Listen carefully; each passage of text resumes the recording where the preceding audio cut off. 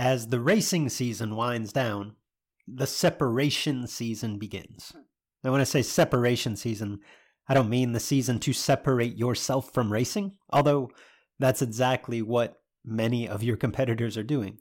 And that provides an opportunity for you to separate from the pack. Within This Is Bracket Racing Elite, we focus on growth year-round, but the gains, they're small, they're incremental during race season for two reasons. Number one, because your attention as a racer is split, right? You've got upkeep, maintenance, travel, all the things involved with the racing season, in addition to a focus on your own growth. And because other racers are working hard at that time too. It's this time of year, this separation season, where putting in the work can really allow you a leg up on the competition. If you're serious about doing just that, and you'd like to surround yourself with a group of knowledgeable trainers and accountable peers with the tools, the resources, the wisdom to help you take that next step, and perhaps even with the occasional kick in the pants to keep you on track, This Is Bracket Racing Elite is the answer. We've helped thousands of racers just like you take the next step toward becoming the best version of themselves on the racetrack. Elite can help you do the same. Enrollment is open as of Monday, November 27th, and it closes December 8th. Learn more at thisisbracketracing.com/elite.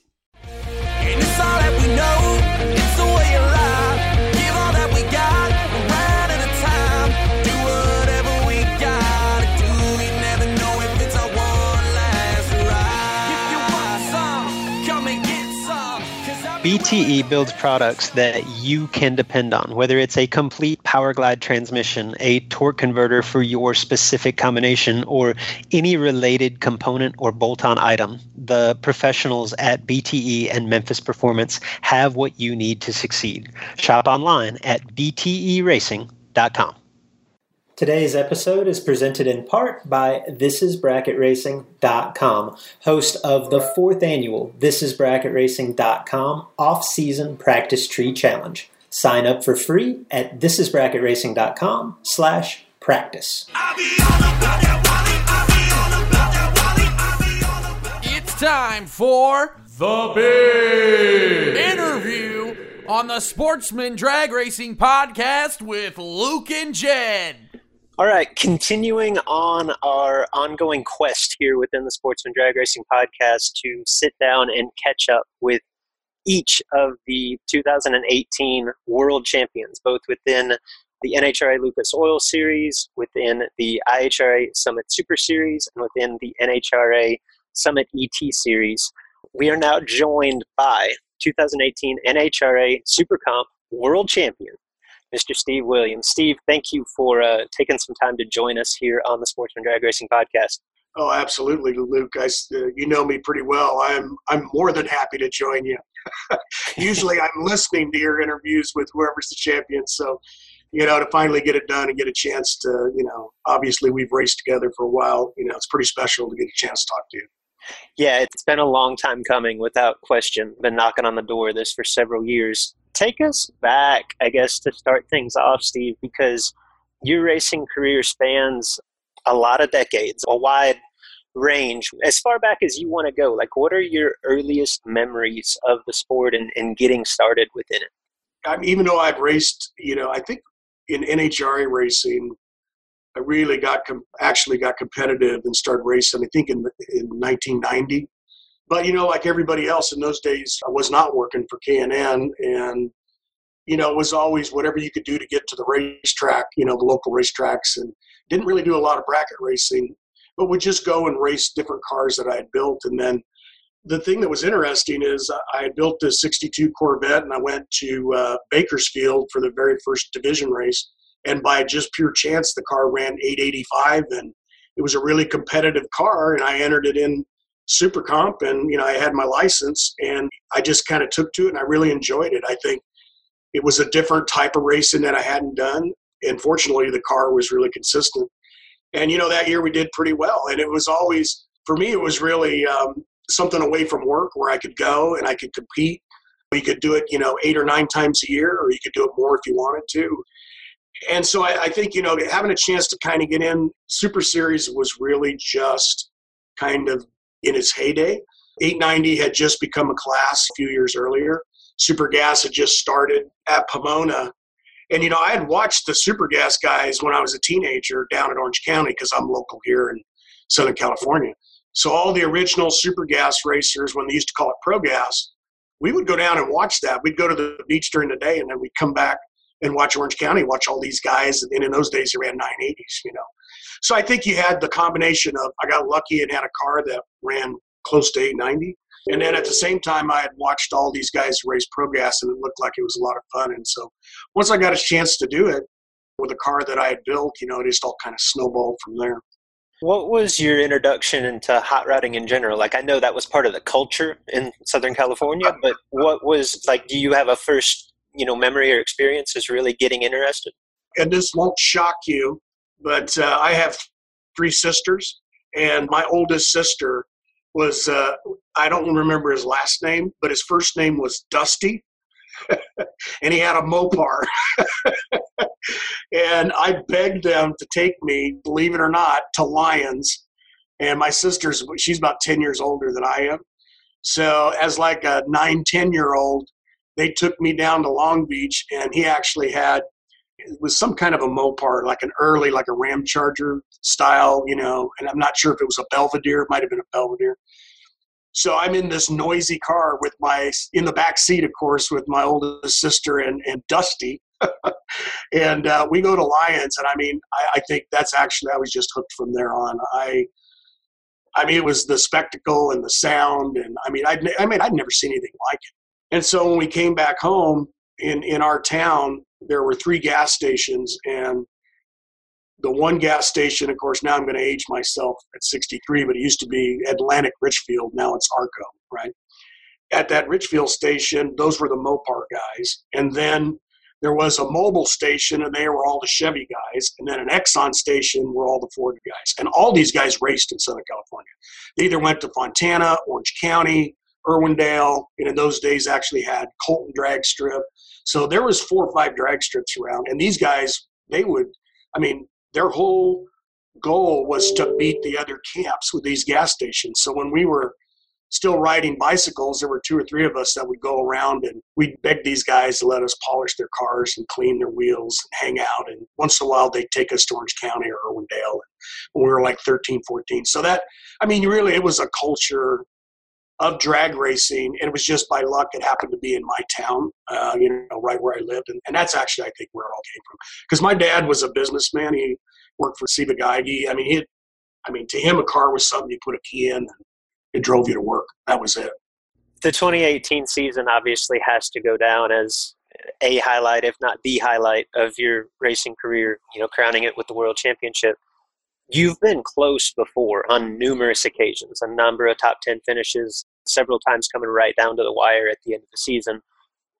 Just for our listeners, what would you have considered, whether it was points finish or just the feeling of being close? What was your nearest miss to the championship prior to 18? I don't think I've actually told the 03 story, and that's the year Stinnett won. That's the year Beckman won. And it was the same. It all came down to Vegas. In fact, both Beckman and I think it was Anthony Castile. It was really Castile, Beckman, and myself. We all had mathematical chances, but we had to get to the final or close to the final. And it's a great story because Stinnett had come out because he was already claimed out. And I actually had one of the better chances. I think Beckman had to do really well at both Vegas and Pomona. And Anthony and I think Anthony had to go to the 5th or 6th round, and I think I had to go to the final. And the way the ladder lined up, I dropped on the opposite side from Anthony, but Beckman was on my side. And we were racing in the 4th round, and one of the gears in the dry sump pump, it shattered and locked up the dry sump pump, but my guy went red. And so I won that round, but it snapped the dry sump belt. And of course, you're round robin. It's still 8-round race in Vegas. And we see the pump seized up, so we ripped the pump off. I've got Ferd. I've got 5 other guys. We're all got this pump apart in my trailer. We're grinding the gear that's broken just so it can idle. We figure to get it all back together. And I'm racing a guy And the next round, it would have been me and Beckman. And when I did the burnout and I backed up as soon as we left the line about 200 feet, and I've got him by about 40 off the tree, and the motor just starts to tie itself up, right? And so he goes on and gets to race back Jack. Now, I'm not saying I would have beat Jack, but that was one of the more closer ones because Jack and I had raced for years. And back then, it's all he did was Super Series race. And, we'd gone back and forth. It would have been nice to have not lost that way. And that one really left kind of a stinger. And then in 16, I started the year really strong nationally, went to 3 finals in a row, won Pomona and broke a rocker arm in the final at Phoenix. And then in Vegas, just fell out of the car against Fletcher. And still bothers me. I gave him his first super comp. I don't want to be that guy. But, had a really strong start. And then we got down to the end of the year and we had rained out Vegas. That was 16.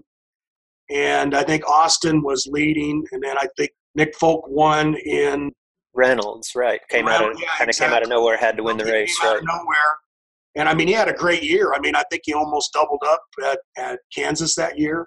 I know you were close, too. I think you were, like, in the mix somewhere close. And so we had these 2 points races, and mathematically, I had to, I think, semi or, win and go to, like, the 5th or 6th round. And you know what? I drove a great division race. I ended up winning the first division race. So now I'm staring down, I think I had to win 5 rounds. And, I had a good first round, and I think it was second round or third round. We ran late at night. It was like 9 o'clock, and I'm racing a black dragster, and it's got no decals on it. And, in your mind, I'm locked in. I'd already won the division race before. I'm driving well, and I got down there, and when I got to my spot, something inside me is like, don't lose it by hogging it up. And I just kind of tried to tighten it up, and I get 2 thou behind him. And I think that's the one that probably, and I'm not saying I would have won the next round or the next round and passed Nick, but, you want somebody to beat you.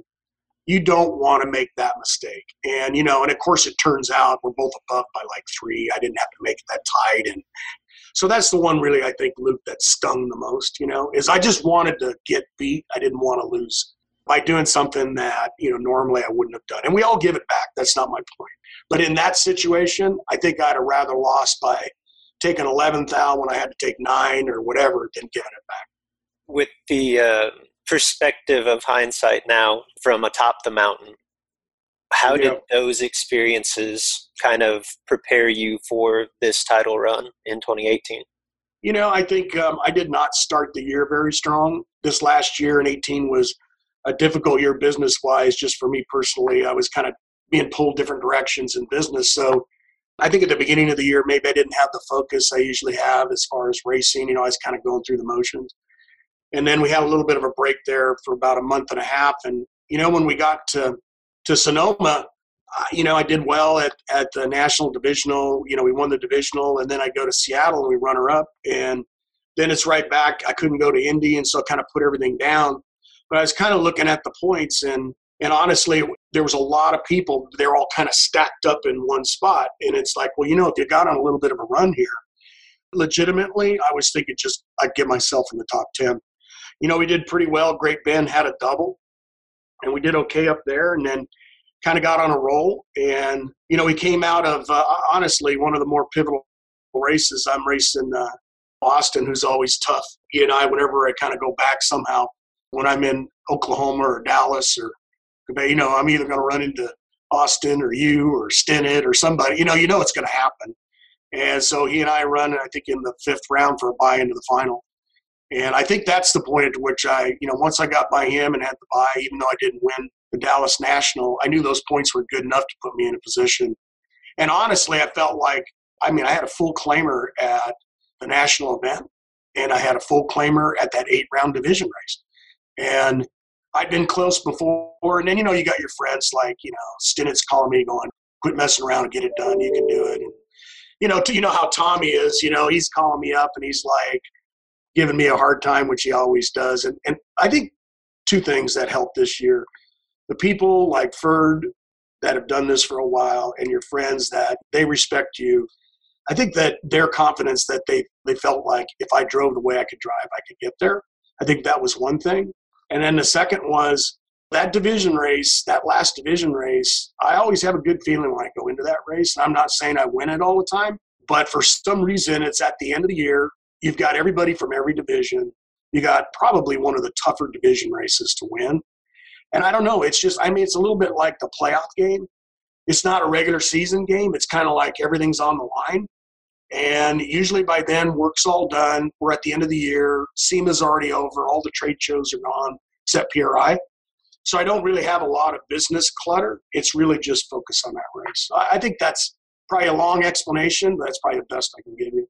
Yeah, no, that makes a ton of sense. As you mentioned, your season didn't get off to a hot start. I think between Pomona and the 2 Vegas races, you had like 1 win light. And then, well, sorry, I didn't mean that the way that it came off. No, I mean, I can laugh about it now. It wasn't too funny when it happened. Sure. Then, as you said, you really start to gain some momentum along the Western Swing between the Sonoma Points Meet and the Seattle National event, right? Win and runner-up. Was it then, or even was that even too early? Like, was there a point at the season when you said, to your point, the Super Comp points chase last year seemed more muddled than in recent years? Somebody had to break out of it, at least during the middle of the season. Was there a point where you said, kind of stepped back and said, wow, this might actually be the year that this could happen? Yeah, I think that coming out of Dallas and then being in the top 10 and then knowing I had those 2 races to claim. Now, I mean, I lost to Mark Graham in the 4th round. I missed the tree, and I think he had me by 12 or 14 on the tree. And I ran dead zero on the brakes, and he got by me by 3 thou. And, that was my fault. I was probably delayed up a little bit too much. It was at night. It was dark. I'm telling myself I'm not giving this up. I'm going red. So I probably had about 10 too much in the box. If I get by that round, I'm racing Kevin Wright and who knows what happens from there. But I do think that coming out of Dallas, that's when I really felt like I had a shot, but a lot of things are going to have to happen. And the current car that I was driving, the TNT car, it's a good car, but you get new cars off and on like I do. It's certainly not been my best car. This car had a personality that was different. I think my TNT car before that was a better car. And this car's personality, the DNA in the car, it would show up at the worst possible time. And it's like every 7 or 8 rounds, something strange. And I've chased it for a long time. And so the way you have to drive this car is a little bit different than I normally. So normally I would, maybe be more of like, setting up 87, 87.5. In this car, you have to set up more like 85 sometimes. So I think those 2 combinations of, I think I can get it done, but since I'm driving a little bit different, holding a little more than I normally hold, I'm having to pay way more attention, and I can't really trust the car. So from round to round, kind of changed my driving this last year a little bit. And I actually think that helped because it was really more just win the next round and don't think about anything else. And extra close because, as you know, if you've got a car that tends to wander at the worst possible time, it's unsettling because, you're thinking, because we all know that we just have to know where we are. We don't have to know for sure, but we have to know within, 5 or 6 thou. Otherwise, when you're off by 1.5, you can look really stupid. Without question. It's interesting that you referenced that. I look stupid a lot of times. You referenced maybe the slight diminishment or lack of confidence when you're not as confident in your car, but the flip side of that is like it kind of makes you pay more attention and do things that maybe feels like it's outside of your comfort zone, but in the end, you're probably up on the wheel, so to speak, a little bit more than normal. Yeah. What you referenced that the matchup with Austin Williams, that was in the quarterfinals at Dallas, correct? As one of the key rounds of the season. When you look back at the year, it's easy for us to look back and say, well, obviously the closing divisional event at Vegas was what told the tale. Dallas was big too. Could you pinpoint one specific event as, I don't know if the turning point or the decision maker or the big accomplishment of the season? If you look at who I raced in the division race. I've got the list here. I was going to get to that, yeah. And I'm just saying, look at, and let's just be honest here, because a lot of those guys, there's a few of them there that the guys we all race with, if they have to put $5,000 on a race, and I'm racing Kevin or some of these, they're probably not going to bet on me. They may, some of them, but I'm just saying, it wasn't like I had one. It was like a series. And I think the same thing with Austin, which is there are times where you look at it, and if you get 7 or 8 thou on the tree, that doesn't normally happen. But if you get 10 or 12, it changes the race and it gives you an opportunity. And I think I was fortunate in a couple of those races to get that. Honestly, the division race, because I was so busy, and my Corvette is actually a better car than my dragster, and I haven't driven that car because a lot of times when I get in that Corvette, I'm still angry at what happened in the dragster. And so, and I know you would know this and understand, and so would a lot of your listeners.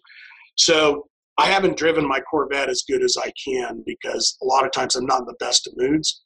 Well, at that race, for whatever reason, both cars were good. And so I didn't actually know what round I needed to go to take the lead.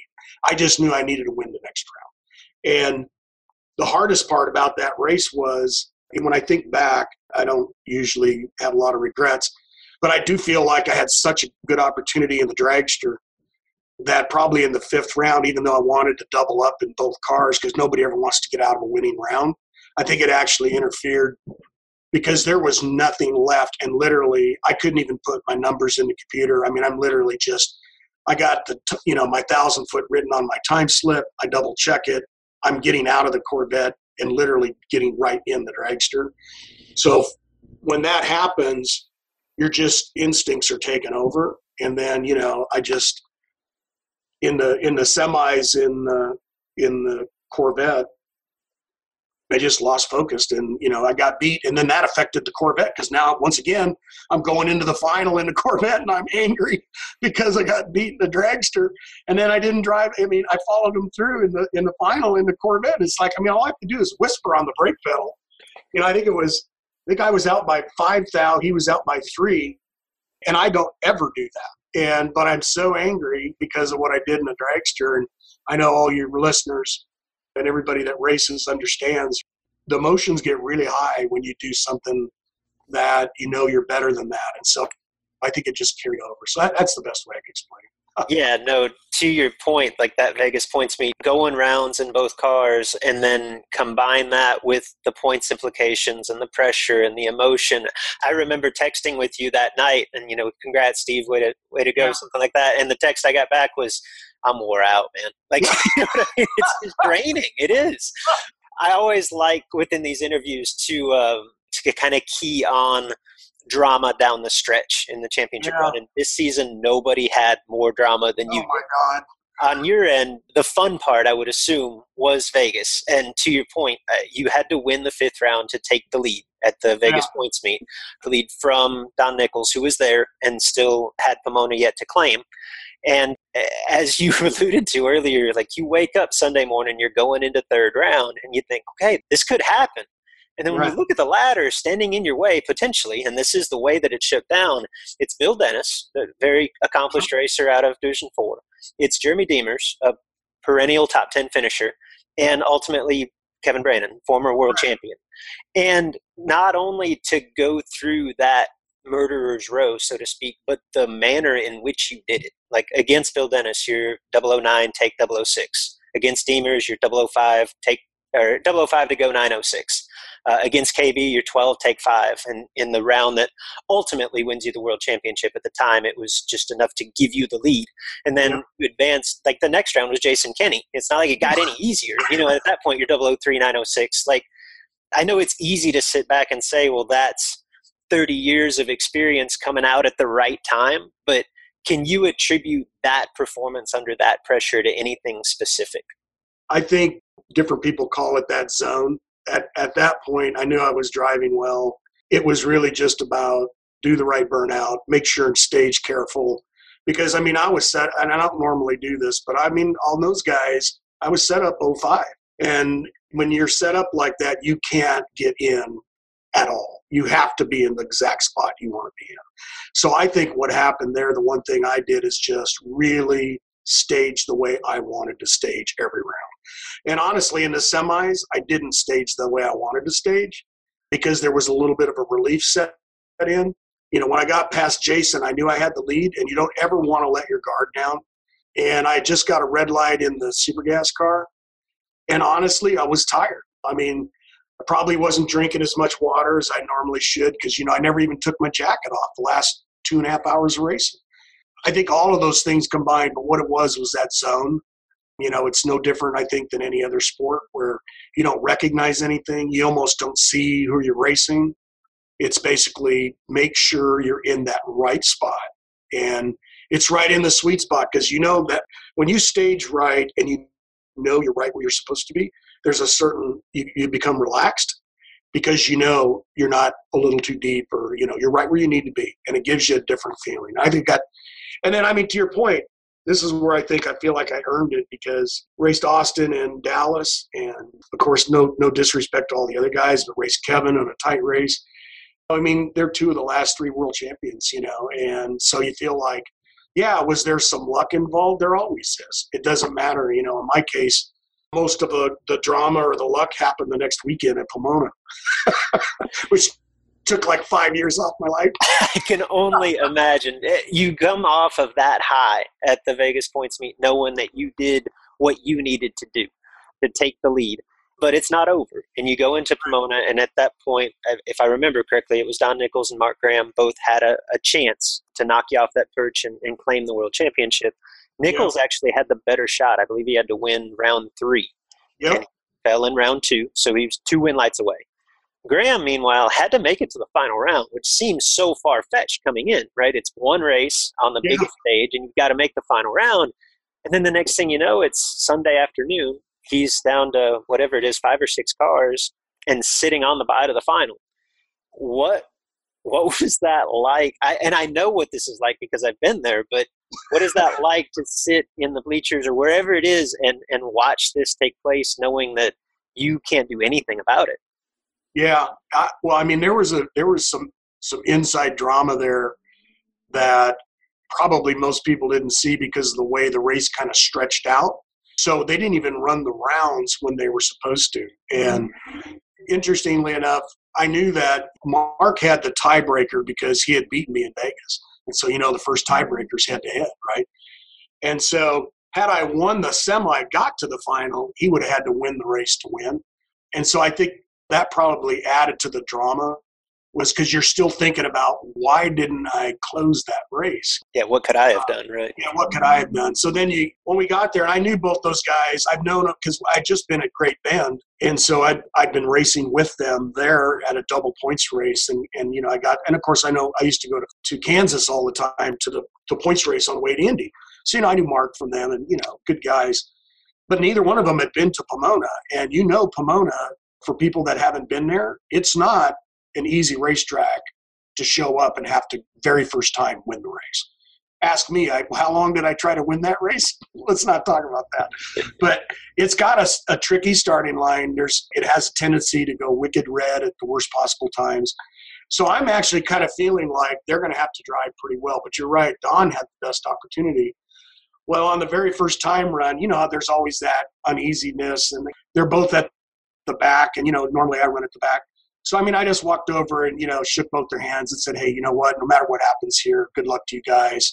By the way, that shutdown area is a little tight, so make sure to get on the brakes because it is. I mean, you got to get on the brakes fast, right? Pomona is not the longest track on the tour, for sure. No, it is not. And so, I mean, you know, it was I think Don probably, I don't know him as well as Mark, maybe a little surprised, but it's like, and, you know, and I really honestly, I know a lot of guys have different theories on this. You probably have your own, but I did not plan on trying to chase either one of them down.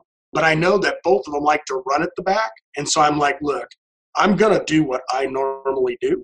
I'm going to run towards the back. And if by chance they're there still, I'm not going to try to avoid them, but I'm not going to follow them down. I'm going to try to just win first round and get myself on the ladder, and hopefully fate works out. And then by strange coincidence, you know, I come around the corner to the back, and both Don and another guy, and in this case happened to be Tony Helms, they both have green cars, right? And both of them are right in front of me when I pull up, right or left, right?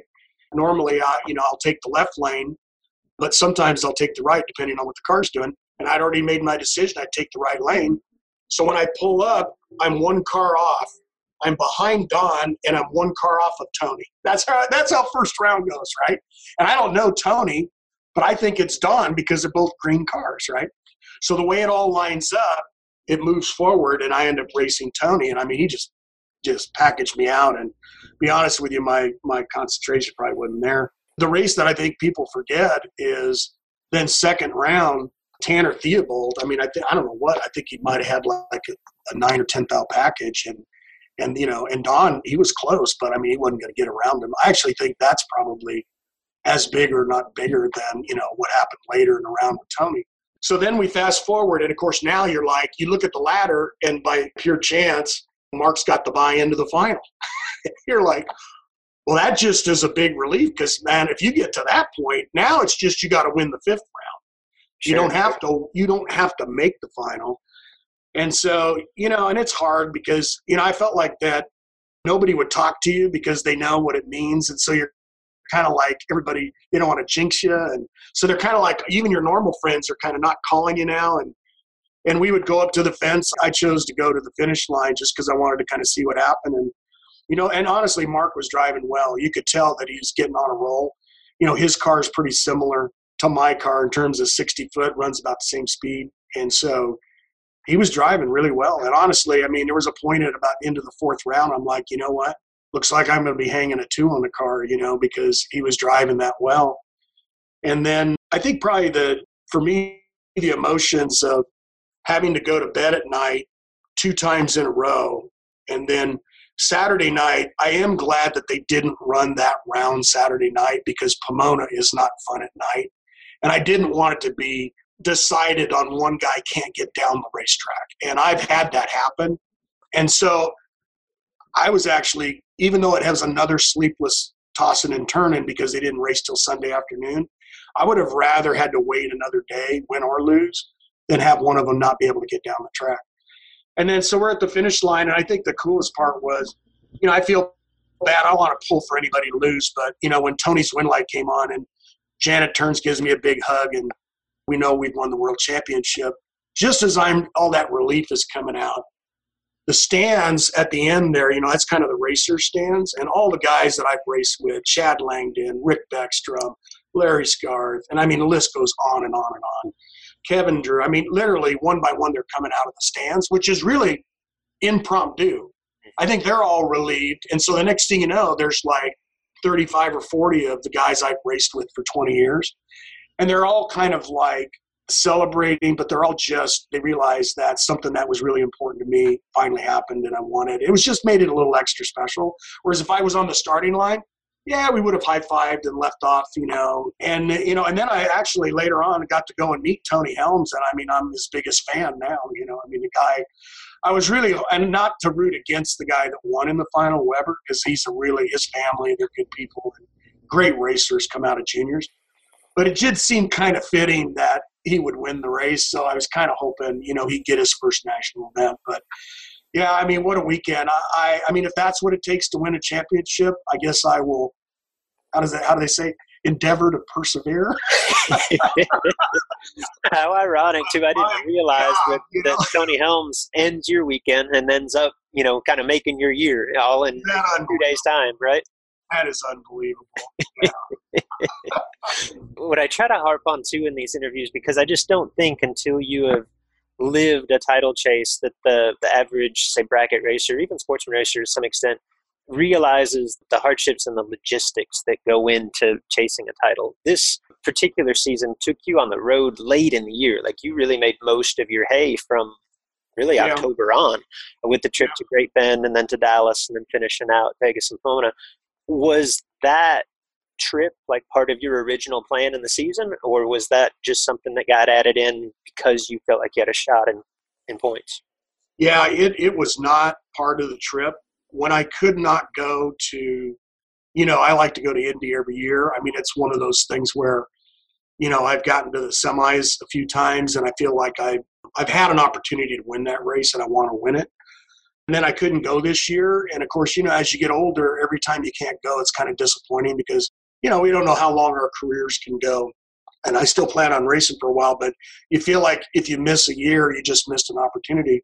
And then when they rained out Earlville and they jammed all of that together and had a double points race, that's when I planned it and just said, look, I'm going to go to Dallas anyway. I enjoy racing in Dallas. And so we ended up basically planning it that way. But I mean, it's funny because a lot of times, and you know this, Luke, you're such a great racer. I think your losses, those heartbreaking losses, I think they actually teach you what you need to be able to do to finally close the deal, whether it's a division race or a national event or championship. When you're down to 3 cars at Indy and you don't stage the way you want to stage, or something happens, and then you have to drive all the way home, and your mind is just, you're beating yourself up. Those actually, I think they toughen you up so that when you get in those later rounds and all of that, I wouldn't call them racing scars, but they leave a mark, and because I'll guarantee you, if I asked you some of the races through the years, you can point to the exact race that that you should have won, that would have either won you another national or won you a national, a title or whatever. They almost are more ingrained in your mind than your wins. And because, we all want to win, and don't get me wrong, I enjoy winning just like the next guy. But the ones that really sting and the ones you bring up, like when we get together and we're chatting and talking, Tommy and you or me or Stint, whatever, because Stint and I are great friends, we're always talking about the one that we gave back or the one that we went red when we knew we shouldn't have taken 5. Nobody's ever talking about, how you won this race, So I think that's what actually prepares you to probably finally get that, like you said, make that journey, Sure.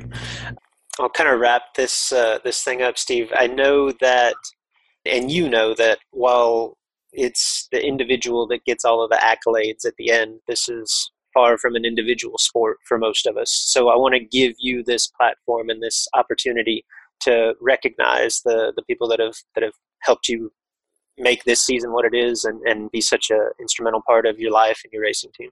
Yeah, I mean, obviously, first and foremost, I couldn't do it without K&N.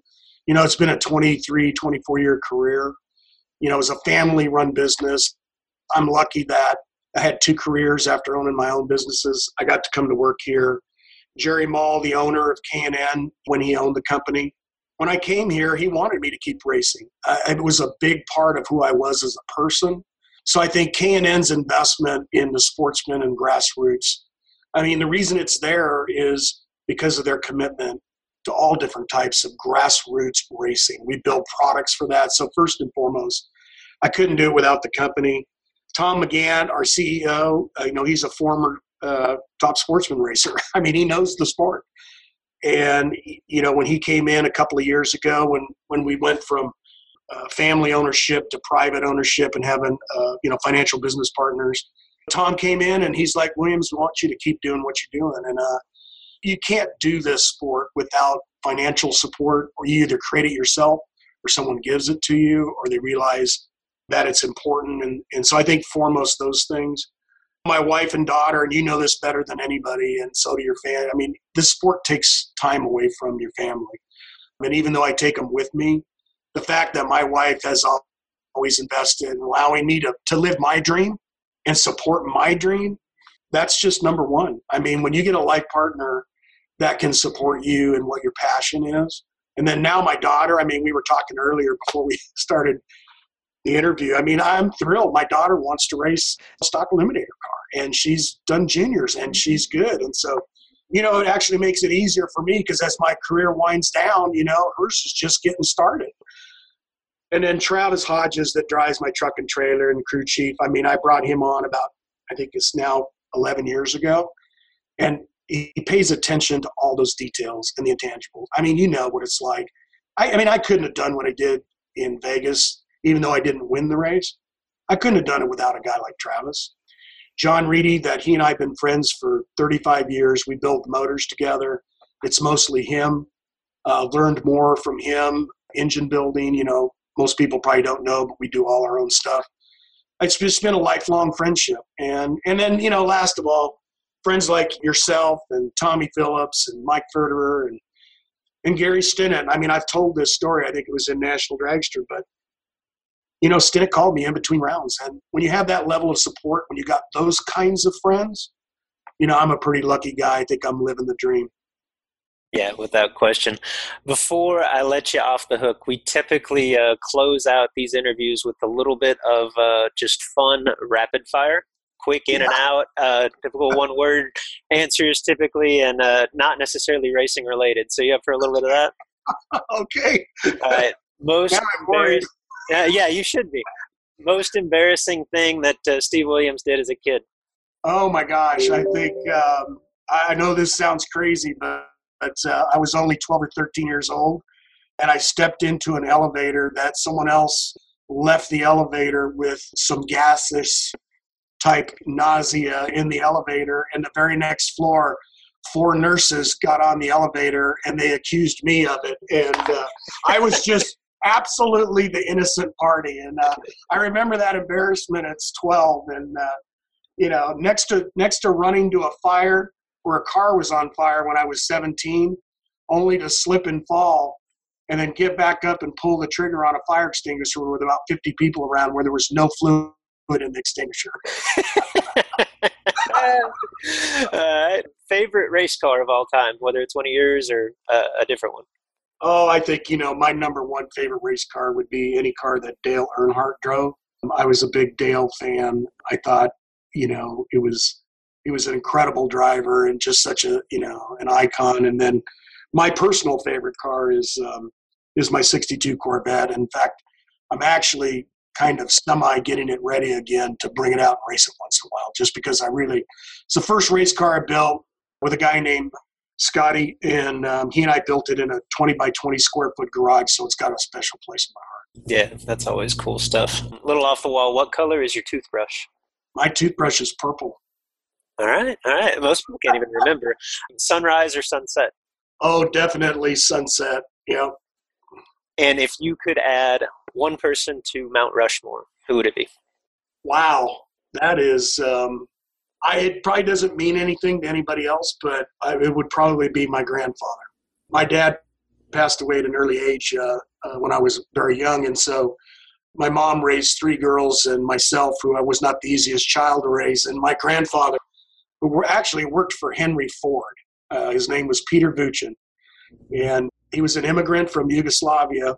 He worked in the crankshaft and the engine foundry for Henry Ford, and then became a tool and die maker. Well, he was retired, and so he actually kind of raised me. So for me, let's just call it the Steve Williams Mount Rushmore, it would definitely have my grandfather's face.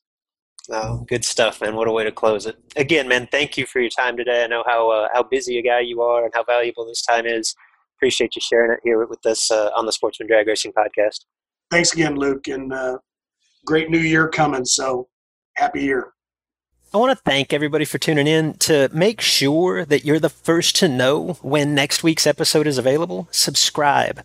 And you can do that on Google Play. You can do that on iTunes. You can do that wherever you are accessing our show today. Just subscribe. That way that you know that you have got the latest edition of the podcast. You'll be the first to know. And do us a favor. Tell your friends about the podcast. Get your track involved by broadcasting portions of the Sportsman Drag Racing Podcast over the PA on race day. Jed and I are proud to partner with Bill Taylor Enterprises. That's BTE here within the podcast. Neither of us, Jed or myself, are strangers to BTE products, services, or customer service. I've personally been using BTE transmissions and converters exclusively since 1998. That's 20 years.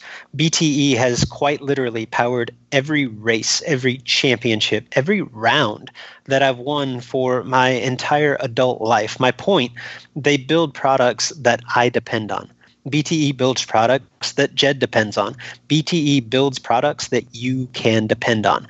Whether it's a complete top dragster or top sportsman power glide transmission, a torque converter designed for your specific combination, or any transmission component or bolt-on item, the folks at BTE and Memphis Performance have what you need to succeed in today's ultra-competitive world of sportsman drag racing. Shop online at bteracing.com. The 4th annual ThisIsBracketRacing.com off-season practice tree challenge will kick off on Monday, February 18th. What is the challenge? It's a free month-long program in which myself and my co-instructors within This Is Bracket Racing Elite, that's 2-time world champion Kevin Brannon and 5-time world champion Justin Lamb, we share our own practice exercises and routines on a daily basis, every single weekday for 4 weeks. Within it, we challenge racers within the program to participate and share their results with the group every single day.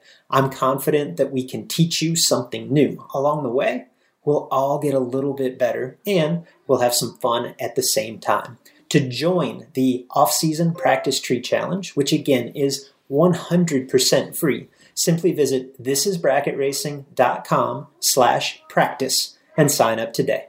Banging on the door, bump, bump, bump until I get it in. Attitude like I am already winning in. Foot breaking in anything. Bottom ball before a 10. I'm rolling in the cutty, switching feet like Jerry Pennington. Enrollment in This Is Bracket Racing Elite is now open. You've heard me discuss, or at least reference, This Is Bracket Racing Elite. It is the premier offering of our website, thisisbracketracing.com. Elite is a membership community designed specifically to help you get from where you are today as a racer to who you want to be as a racer. Led by knowledgeable professionals. Justin Lamb and myself are longtime instructors, and we bring in a host of guests, racers that you know, racers that you respect. Led by knowledgeable instructors and surrounded by supportive peers that are ultimately striving for the same goal in their own unique way. The truth is, at each event, there are 100+ entries, there's one winner. At the end of each season, there's one champion. That feeling, not so much the money, not so much the trophy, that feeling of achievement, that sense of accomplishment, that tip of the cap from your peers, that's why we do this. You can dream of that feeling all you want, or you can take action, take steps toward becoming that racer. If you're ready to take the first step, This Is Bracket Racing Elite is for you. Enrollment is open now for a limited time. Learn more at thisisbracketracing.com/elite before we close the doors again on December the 8th.